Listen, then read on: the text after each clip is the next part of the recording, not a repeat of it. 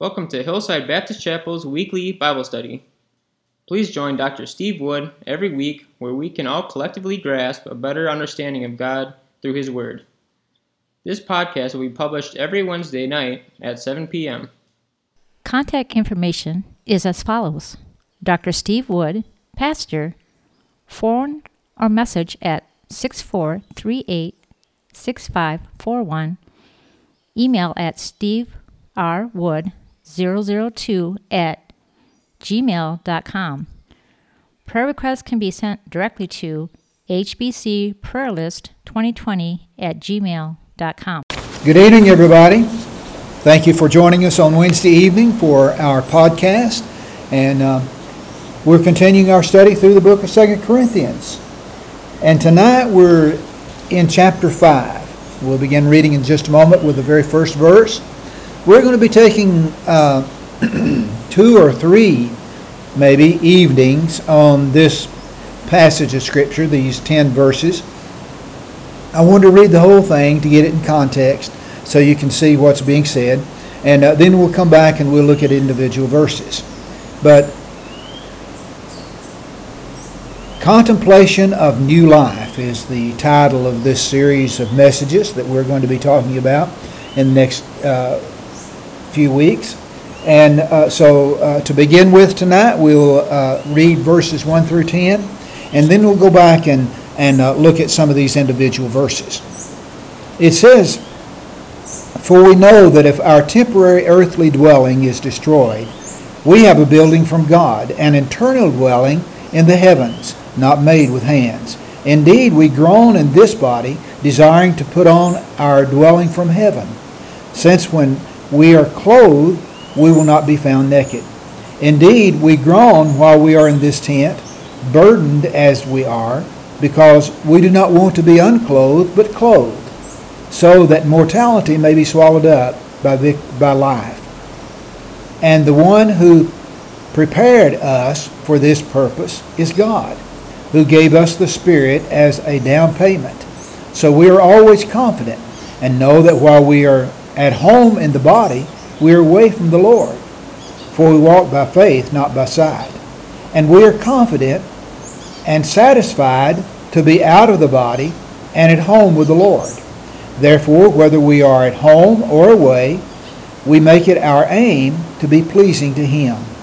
For we must all appear before the tribunal of Christ, so that each may be repaid for what he has done in the body, whether good or worthless." Let us pray. Father, we thank you tonight for the opportunity to be together, to be able to search your Scriptures, to be able to understand things that would be beneficial and helpful in our lives. And these very important verses that tell us about the new body, that tell us about being with you and what our heavenly dwelling is going to be like. And Father, we know that you don't explain it ultimately, and we're not going to have it explained and be able to know it until we're actually there with you when we live in heaven and we're in our glorified bodies. But Father, we thank you tonight that we're able to open your word and understand just a little bit more about it, and it's exciting. It's a glorious thing that you prepared for us. And help us tonight as we understand a little more about the things that you have prepared for us and the things that are going to happen as we leave this body and we join with you. And again, Father, blessings on those that are listening. And Father, if there are decisions that are needed in the lives of those that are listening to the podcast tonight, we would pray that they would make the decisions that are needed. And we pray even now for our services this next Lord's Day. We ask it all in Jesus' name. Amen. All right, tonight as we look at the idea of new life, the idea of having a heavenly body, as Christian, we know that this is something that we've talked about in the past, that we know a little bit about, that we're going to have a tent that's different than the one we're living in now. In fact, we would not call it a tent, I don't suppose, because the idea of a tent is temporary, isn't it? But a Christian evangelist in the first century, the Apostle Paul, was an individual who wanted to get the message across. For the cause of the gospel, he faced all kinds of things in his life. Angry mobs, irritated local officials, conceited philosophers. He spent many anxious nights in prayer and long hours working that he might support himself and he might be prepared as he studied the Scriptures to give the message that needed to be given to those that he was speaking to. He received no applause, no rewards, no appreciation while he was in this life, very much anyway. Why did he do this? Well, he answered this question for the Corinthians. He measured all his troubles in the light of eternity. Excuse me. Paul knew that he would experience infinite happiness and unending joy in the next life, in his new body, in that new dwelling. This confident hope was Paul's motivation to never stop preaching the truth to all who would listen. Few chapters are more intense in explaining a thing than this one is. We have here in these first 10 verses details about the things that God has prepared for us. And as we look at these verses, let us go back to verse 1 in just a moment. We're going to be thinking about what God has prepared for us in the future. And let this be a motivation to us to live the kind of life we need to live today, right now, here on this earth. And this is what the Apostle Paul is talking about. This is what he said. Now look at verse 1 again. He says, "For we know that if our temporary earthly dwelling is destroyed." Now let me stop just a moment. Is this dwelling we're living in right now going to be destroyed? Certainly. You look at those that have passed on. Are they not in the graveyards? Their body is gone. But they still exist, don't they? They're in heaven with God.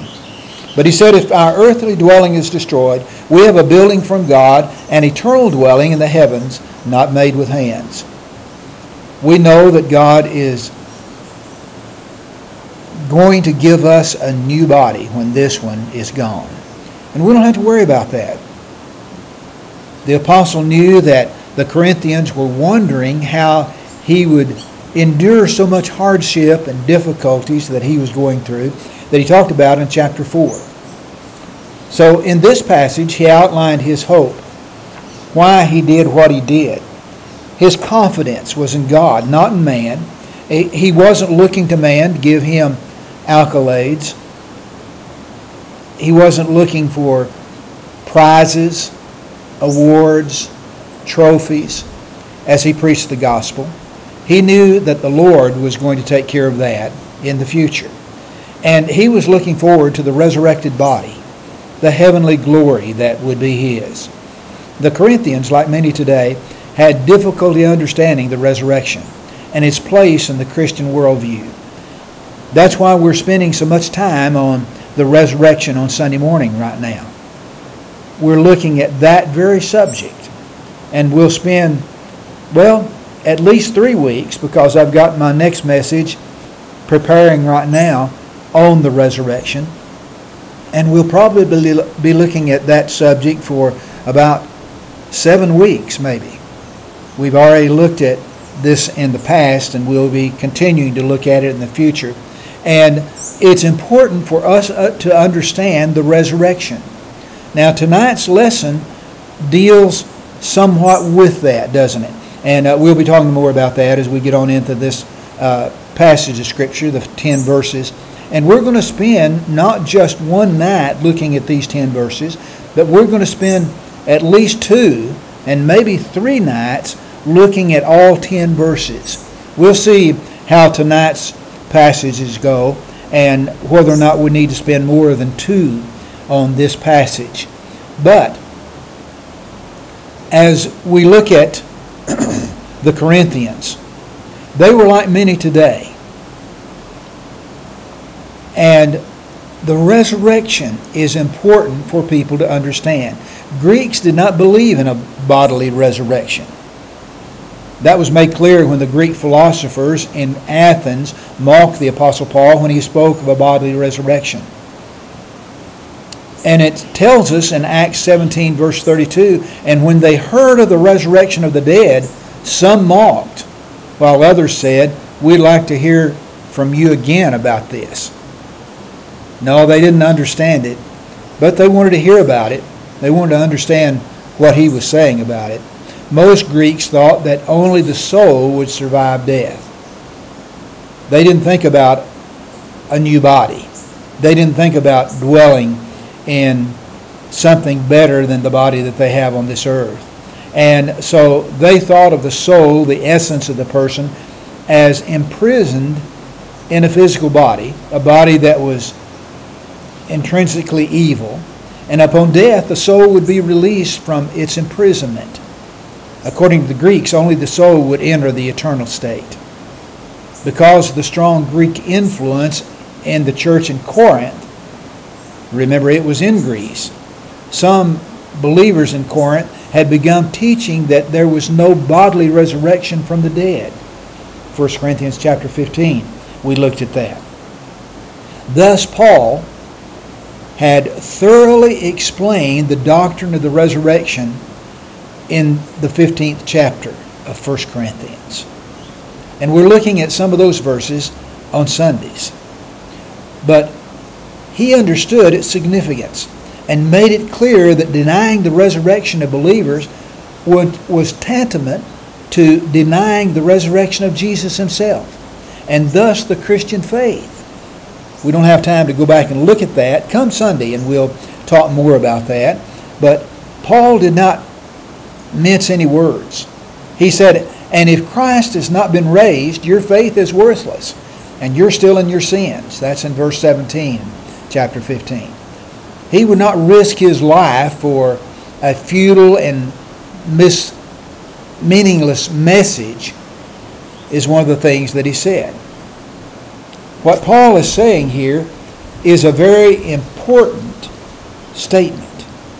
For we know, not that we hope or we expect or even that we believe, but we know that if our temporary earthly dwelling is destroyed, we have a building from God, an eternal dwelling in the heavens not made with hands.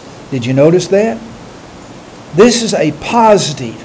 No, I know this. He knows this because of the fact of the Spirit of God, and this had made it real to him. God had made it real to him. This building from God is not the believer's heavenly home, not the place that Jesus said, I'm going to prepare a place for you. Some versions even talk about being mansions. Well, it's not the place where we're going to dwell, but it's how we're going to inhabit. The Spirit is going to inhabit the body that God is preparing for us, that God is going to have for us. That's what he's talking about there. It's our glorified body. Jesus talked about the home that he was going to prepare for us in John chapter 14. But Jesus is talking about a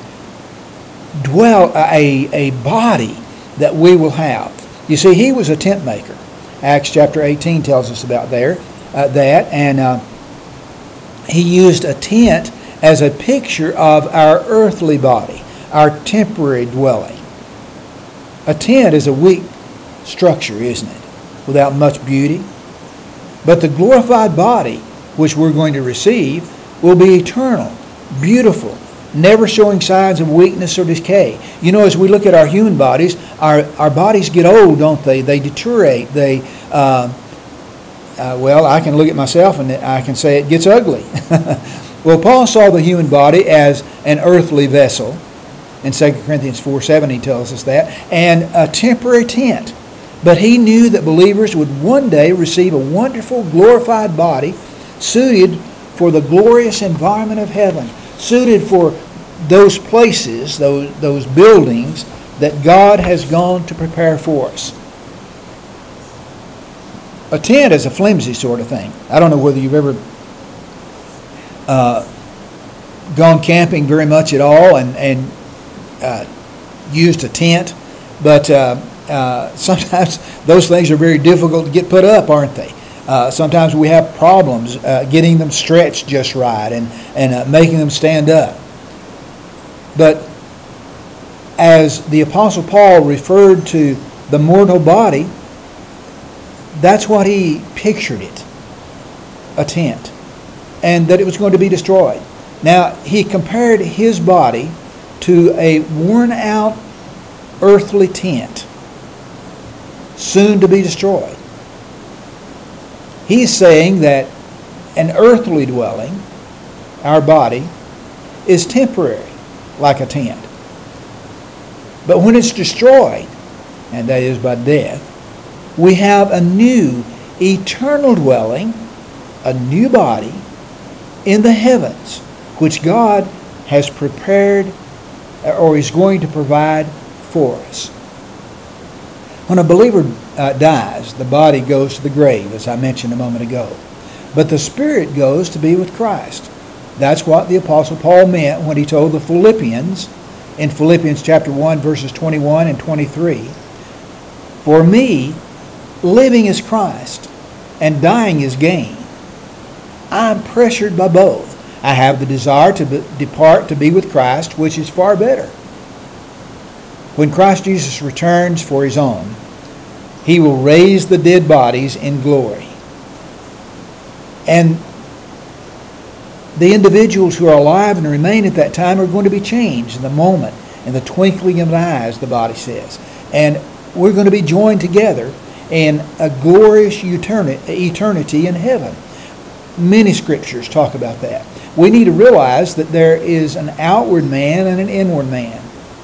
And Paul is talking here about the things that in the preceding chapters that he had already mentioned. The outward man perishes, but the inward man is renewed day by day.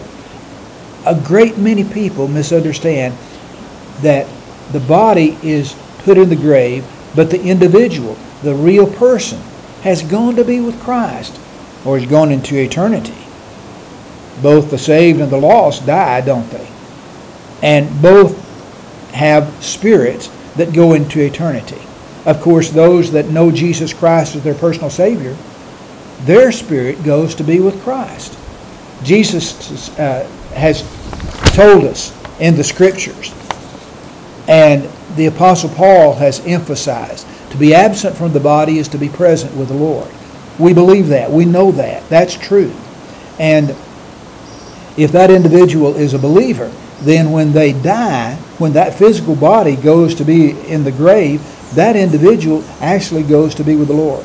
The outward man is a physical, material being that you can see and touch, but the inward man is the spiritual man, the part of man that's created in the image of God when we believe in Jesus Christ as our personal Savior. You see, God is not a physical, material being, but God is spirit, and those who worship him must worship him in spirit and in truth.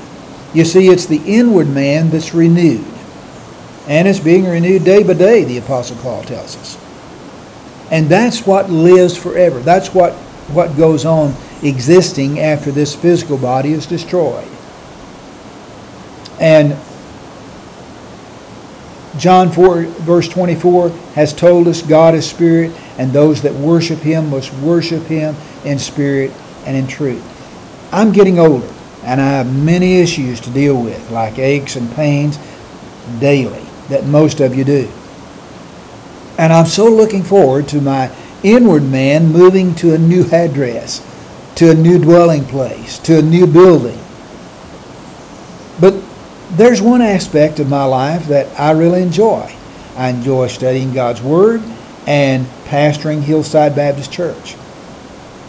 But I eagerly desire to be taught from the lips of Jesus and to be able to understand things that I can't understand while I'm here on this earth.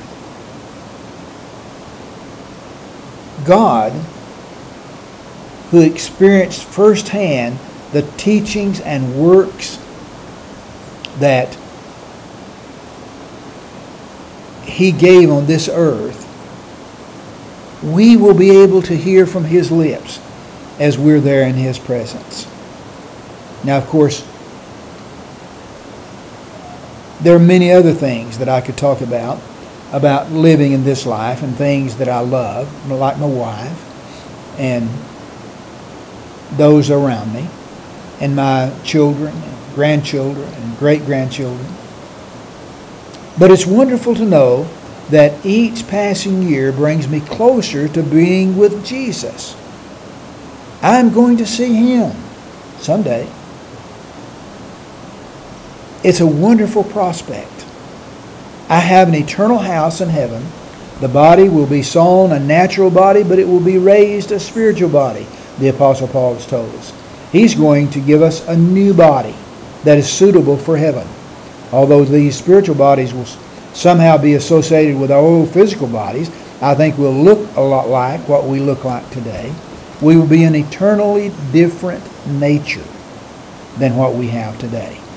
They will be imperishable, glorious, eternal. 1 Corinthians 15 has talked about that, as I mentioned a moment ago.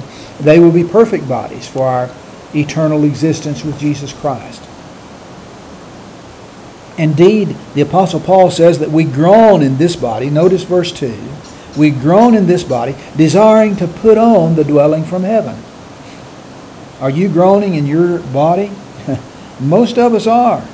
Why? Well, Romans 8:23, the Apostle Paul states that all the creation groans under the decay that results from sin. And these verses that we're looking at today indicate that believers also join in that groaning. You see, the aches and pains that we have, it's because of sin, isn't it? Such groaning is evidently not thought of as a mere human whim, but a Spirit-guided desire. Verse 5 tells us. We'll talk about that later on. Paul's groaning reflected his desire to be free from the afflictions, the imperfections of this life, his feelings that he had not received the fullness of God's salvation yet. Romans 8, verse 23, he says, we ourselves who have the Spirit as the first fruits, we also groan within ourselves, eagerly awaiting for adoption, the redemption of our bodies. When Paul spoke of wanting to put on our dwelling from heaven, he was referring to the longing to receive the resurrected body. The image depicts the glorious truth that the earthly body of the Corinthians, of all Christians, will be transformed into an eternal heavenly body that we've talked about already. Paul was fixing his eyes, not focusing on what has been, not on what is seen, but on what is unseen. Chapter 4, verse 18 tells us. These verses 2 through 4 that we're looking at tonight, express the same sentiments. Paul's present life was being destroyed, he says in verse 16. And he faced death, verses 11 and 12 tells us. Paul was waiting for the day when God would give him a new body, a spiritual body in which he will still be able, even in the heavenly places, to serve and adore God. You see, when we're translated into a new body, it's not going to mean that we're not going to serve God anymore, that we're not going to do things anymore.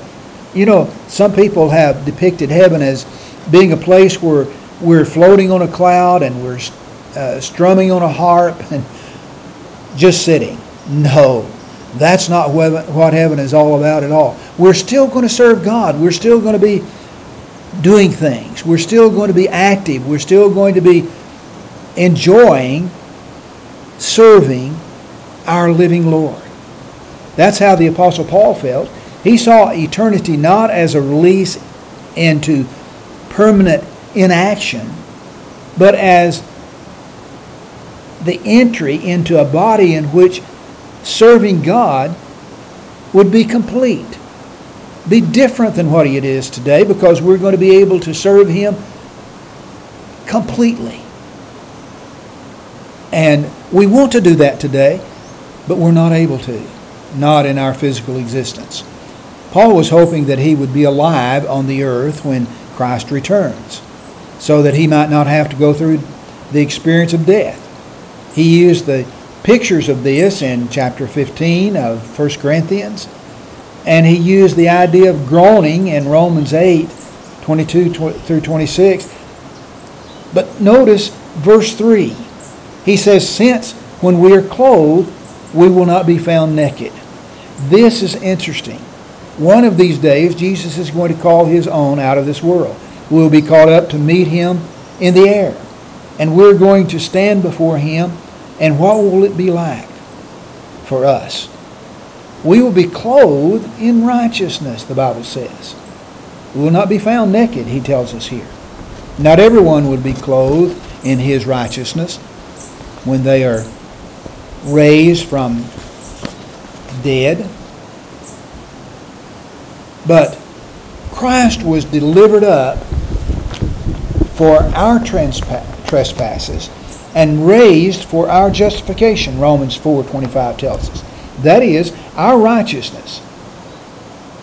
But some folks have not accepted His righteousness. They have rejected Christ. Therefore, there is a resurrection of the just and a resurrection of the unjust. Paul mentions this in Acts 24, verse 15. He says, I have hope in God, which these men themselves also accept, that there is going to be a resurrection, both of the righteous and the unrighteous. Jesus said the same thing in John 5:29. And He says, and come out, those who have done good things to the resurrection of life, but those who have done wicked things to the resurrection of judgment. Folks, we're going to stand in His presence someday. Will you be clothed in the righteousness of Christ? Will you have that new body that He wants you to have? It's all dependent upon what you do with Jesus in this life. This is a good time to point out that the Bible does not teach only one judgment, but many judgments. There are 8, actually, in the Bible described. Notice, some of these are future. Some are already past. There's a judgment which Jesus Christ bore on the cross. And it's because Jesus bore this judgment for us that He could say, I assure you, anyone who hears my word and believes Him who sent me has eternal life and will not come under judgment or condemnation, but is passed from death to life. John 5:24. And then there is self-judgment. We're told in 1 Corinthians 11:31 in the New King James Version, for if we would judge ourselves, we would not be judged. Also, there is chastisement. And this chastisement comes from God for His people, for believers. The Lord takes us to the woodshed, so to speak. For the Lord disciplines the one He loves and punishes every son He receives, Hebrews 12:6. The works of believers are judged, as we will see later in this chapter, as we study other things. The nation Israel will be judged. The Gentile nations are to be judged. Fallen angels are to be judged. Those are all lessons to themselves that we don't have time to go into tonight. And then finally, there's the judgment of the great white throne. Chapter 20, verses 11 through 15 in 2 Corinthians tells us about that. They will appear naked. They will not be clothed in righteousness. And it says, all were judged according to their works. Now notice verse 4. Indeed we groan while we're in this tent, burdened as we are, because we do not want to be unclothed, but clothed, so that mortality may be swallowed up by life. Verse 4 restates verses 2 and 3, but gives a little more clarity, gives a little more light. He says, because we do not want to be unclothed. By losing our physical bodies in death, we're going to be putting off this body, but we won't be unclothed. God is going to clothe us. Our longing, rather, is to be clothed, to put on the spiritual body a new garment, so that the mortal, the physical body, may be swallowed up and instantly replaced by the perfect eternal life which God has for those, and they will receive that spiritual body. And they'll enjoy that existence with God. That is why we groan in these bodies. It's not that we are worried about being unclothed. We know that we won't be unclothed, but we will be clothed with the righteousness of Christ. Someday, when our heavenly dwelling is received, all of our groaning and being burdened will give place to happiness and exaltation and praise and adoration as we appear in heaven with God. The eternal, the permanent, is coming. That's life itself. That's real life. And this temporary life is going to be swallowed up. It's decaying. It's the mortal. But the eternal is coming. The fact that Paul piled image on image and repeated himself indicates his concern. The Corinthians understand the bodily resurrection, being clothed, being covered with eternal bodies, indicates that when Christians die, they will not lose their personalities or even their recognizable characteristics. As Jesus' own resurrected body shows, believers have bodies that to some degree corresponds with their present physical bodies. These bodies will be redeemed, Romans 8:24 indicates. Through Christ's saving work, their resurrected bodies will be better than they can imagine. Anything that we can imagine, it's going to be greater than that. Few details are given about the believers' resurrected bodies, but the Bible does say that it will be perfect, without sickness, without disease, without pain. Several different places in the Scriptures talk about that, and knowing this should affect the way that Christians live on earth today. Although believers will be transformed on the last day, they will retain the characteristics that they've developed here on earth. The Corinthians had foolishly begun to live as if death would change everything. Let's eat, drink, for tomorrow we die, 1 Corinthians 15:32 tells us they were saying. But Paul was trying to impress upon them that they did this because they didn't understand the resurrected body. And he asked them to stop sinning. And that bad light of the certainty of the bodily resurrection, wasn't what God wanted them to see. He was trying to impress upon them that what they did in this life mattered.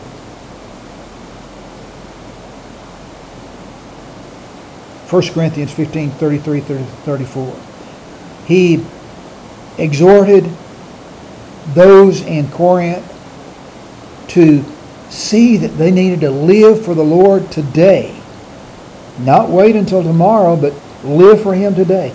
Develop characteristics in this life that were pleasing to God and would influence others to come to know Jesus as their personal Savior.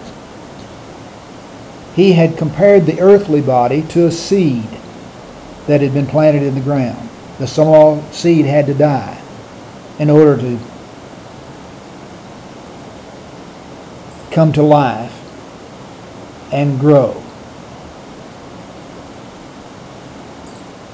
In order to have the beauty that that new plant would have. In the same way, the earthly body has to be sown in weakness, decay, and even die before it yields the glorious resurrected body. The glorified body is called a building from God, an eternal dwelling in the heavens, not made with hands. In 2 Corinthians 5 verse 1. And our dwelling from heaven,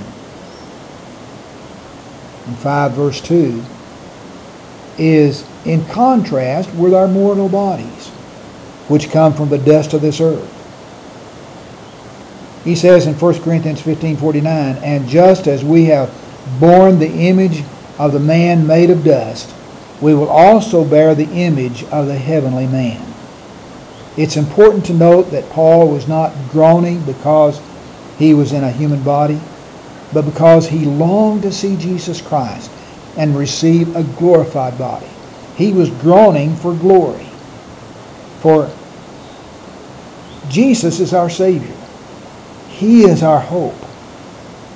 It seems clear from these verses that being in this tent, as Peter tells us in 2 Peter 1:13,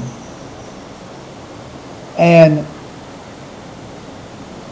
while being clothed, possessing an earthly body, we're not with the Lord, are we?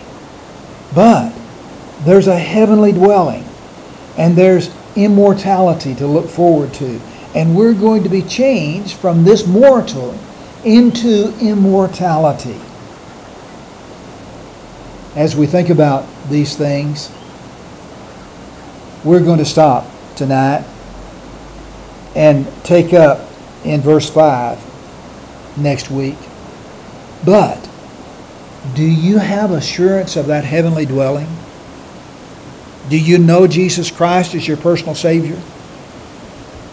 Is He preparing a place for you right now in heaven? Are you looking forward to an immortal body that God has for you? I can't tell you tonight how important it is for you to think about these things and for you to choose life. I'd like to show you from the Scriptures what you need to do that you might have His salvation.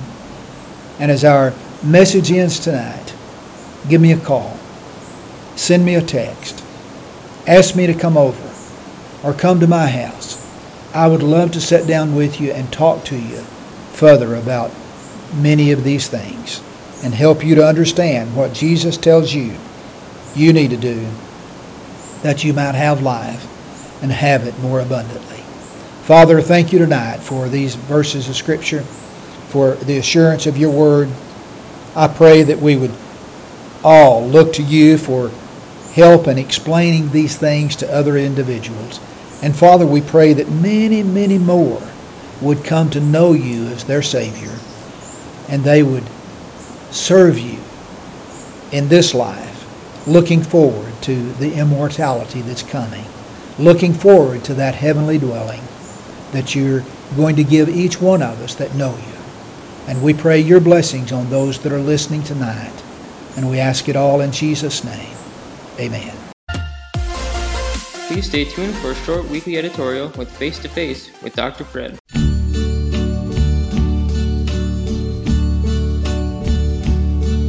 And now the end is near, and so I face the final curtain. My friend, I'll say it clear, I'll state my case, of which I'm certain. I've lived a life that's full. I traveled each and every highway, and more, much more than this, I did it my way. Good evening. If you're at my age and a little younger, not maybe to where the teenagers are today, you realize that I do it my way is Frank Sinatra. It's synonymous. And consequently, that was, of course, the number one hit, and it, in England, I understand, it was the number one hit for, I guess, around 17 weeks or more. Consequently, everybody in the English-speaking world know of that song. Even the French knew that song.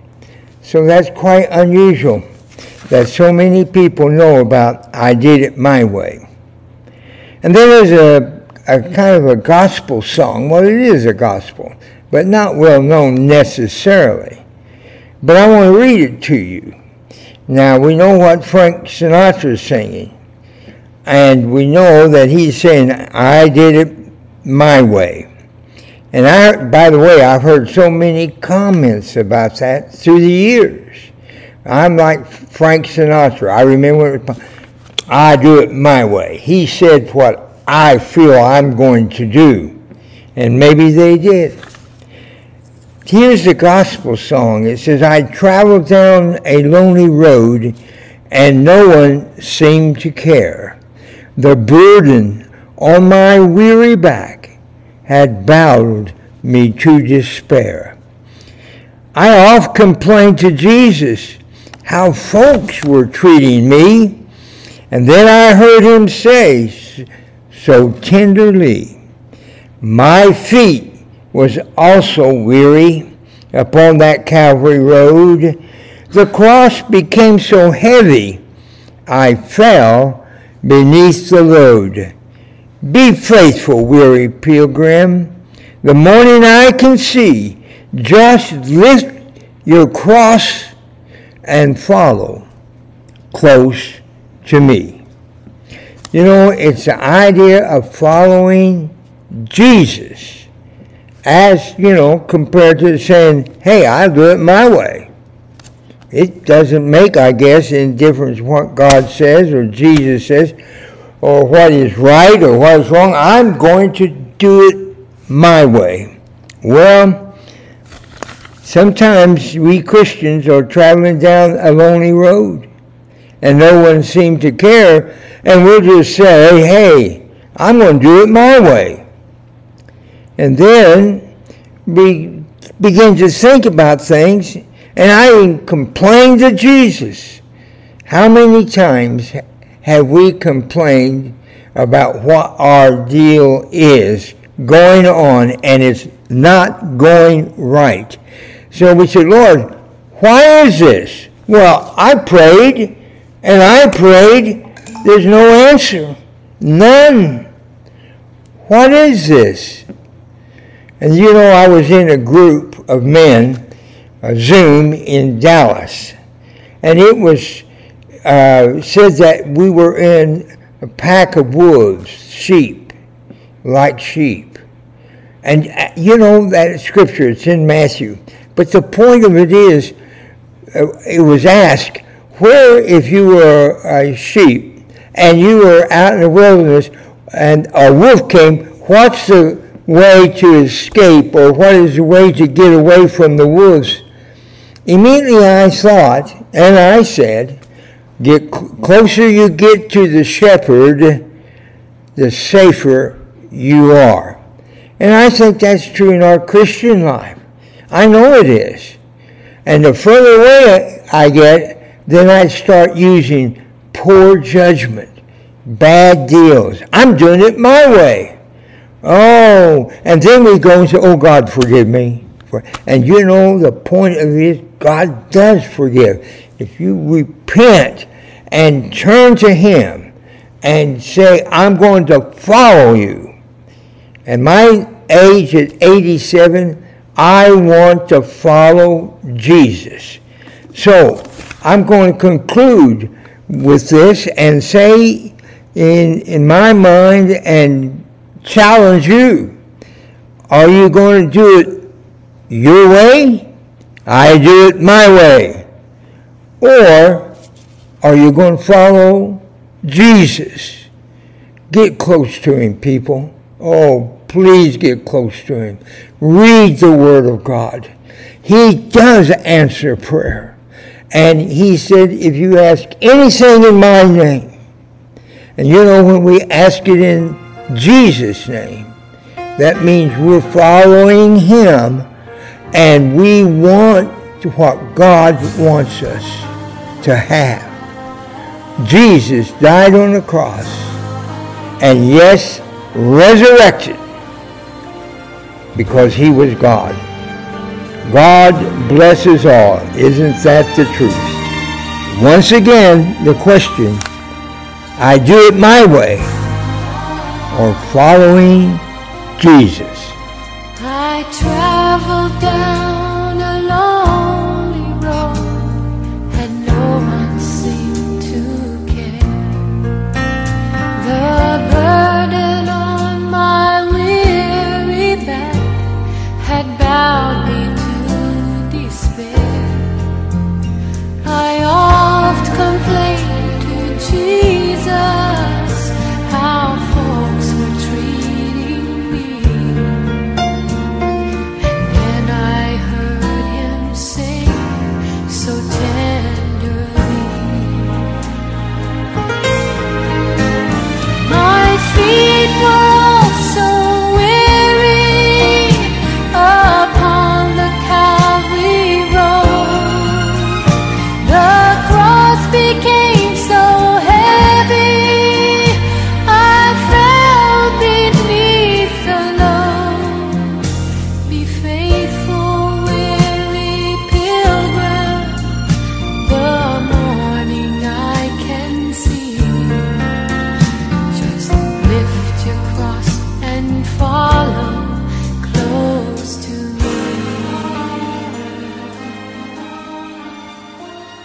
Contact information is as follows. Dr. Steve Wood, Pastor, phone or message at 6438-6541, email at steverwood002@gmail.com. Prayer requests can be sent directly to hbcprayerlist2020@gmail.com. Thank you, and God bless.